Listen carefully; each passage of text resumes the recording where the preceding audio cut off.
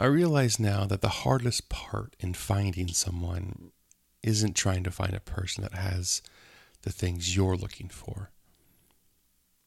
It's finding a person that appreciates the things in you that you enjoy being appreciated. One of the things I miss most about my ex, and a few other select relationships, is when she would share with me a moment or aspect of who I was that she adored, one that I had never even thought about before. One time it was how expressive my eyes can be. Another time it was my broad shoulders, or how safe she felt sleeping next to me, or my smooth skin, or how she liked the way I walked and finished her sentences, or how fast I solved puzzles.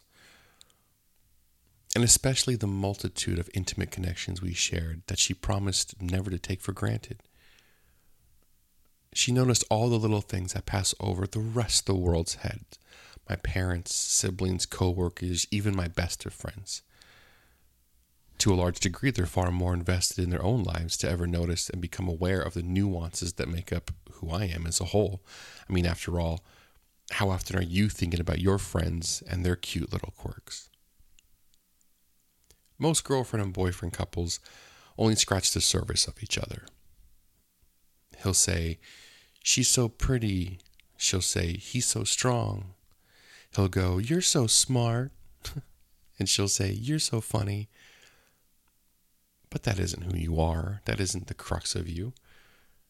We are all compromised of little idiosyncrasies, involuntary subliminal tics that separate us from each other.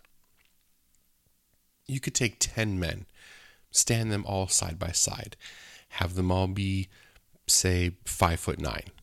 That's average, right? Now, let's make them all astoundingly, they make the same amount of money, exactly. They all drive the same make and model of a car. They have the same favorite musical taste, eat the same food, they weigh the same, they're all left-handed. They even all share the same political and religious ideologies. Let's even give them the same skin, hair, and eye color too. Now, on paper, they're the same person, and therefore, theoretically speaking, should be interchangeable as a potential partner for a woman, right? But of course, we know that isn't even remotely true. There are a combination of tiny differences in each one that individualizes them all from each other. How does one guy act when he has a flu and he can't get out of bed? Is he grumpy and demeaning? Or does he act like an injured puppy in the rain? What about when you sit them all down in front of a computer with an awful internet connection? Which one flips the keyboard in the air? Which one has kids or hates kids? Wants to have one or two or 5? Says he hates kids but actually adores them? How does each one drive in traffic after being cut off 4 times in a row on the freeway? Which one will remember your birthday with the gift? And which one will remember it with a surprise vacation? And which one might forget it altogether? Which one is terrible at oral sex, but amazing at everything else? Or vice versa? And most importantly, which one will experience you for who you truly are? Discover all the things that you love and hate about yourself and still love you. Which one will love you for the right things and call you out on the bad and let you slide on others because he knows he's not perfect either? Are you okay with someone that will never be capable of comprehending 100% of your hidden untapped nature? Will you settle for something easy if it means you never have that intense fire and magic of a deep connection ever again? I suppose that decision is relative to each person, and each person decides what they're willing to trade off for, but personally, I concede no ground. See, you could find someone that ticks off every box in your checklist. Attractive, smart, secure job, within your age window, lives close by, likes pets, likes your kind of music, food, drinks, someone your parents will like, etc. That's the easy part. Because you're intrinsically always on the lookout for that minutia of qualifications anyway.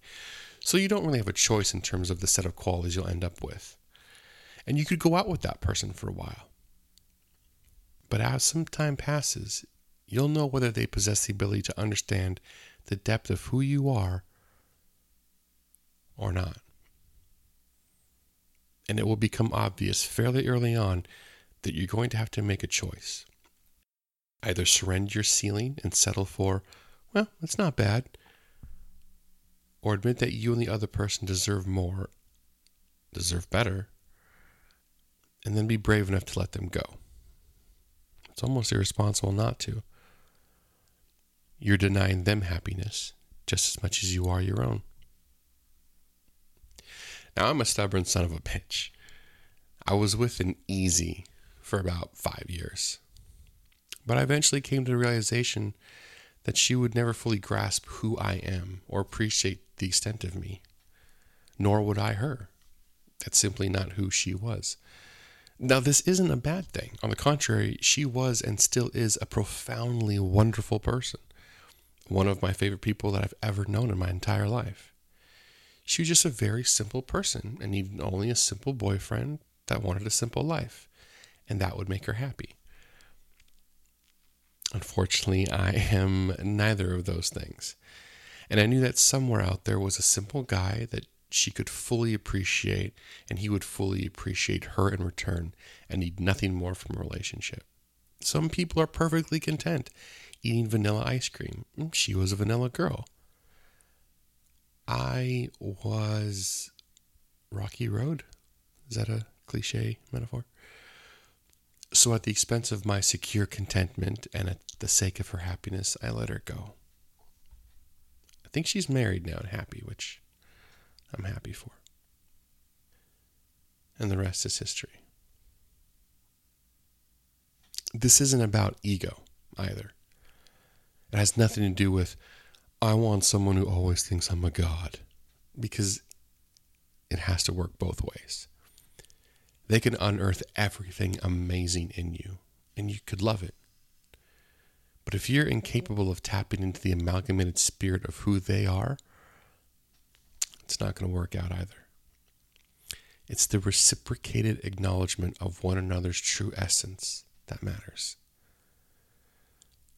I know there are plenty of women out there that fulfill my surface requirements for a partner. Attractive, college-level intelligence, ambitious, broad sense of humor, empathy, well-intentioned, informed intuition, analytical defaults, submissive vulnerabilities, alpha tendencies, a willingness to push me and to be pushed herself, politically and socially aware, big and kind-hearted, not religiously charged, craves life, loves animals, and possesses an inherently strong nurturing instinct. There are quite literally tens of thousands or millions of those women out there, and within my age range, and single. But how many of them could possibly get me? For all of their attributes that align with what I desire in someone else, the most critical aspect is the most difficult one to find. Profound and accurate appreciation. In all my years, I've only found it twice. I could have been content with silver a few times, but I didn't. I never can be. I need gold. See, you can find and be with someone that has all the stuff you want on paper. But the kicker is that intangible variable in the equation that so many people forget about, and it causes them to settle. It's not about what you find in a person. That's the easy part. It's about what that person finds in you. That's what makes it work. Because in the end, you'll miss what they loved about you. Because it's when you get someone that sees things in you that no one else has seen before, not even yourself, that's when you truly have a unique connection that you can live for. That key that moves all the tumblers in your lock.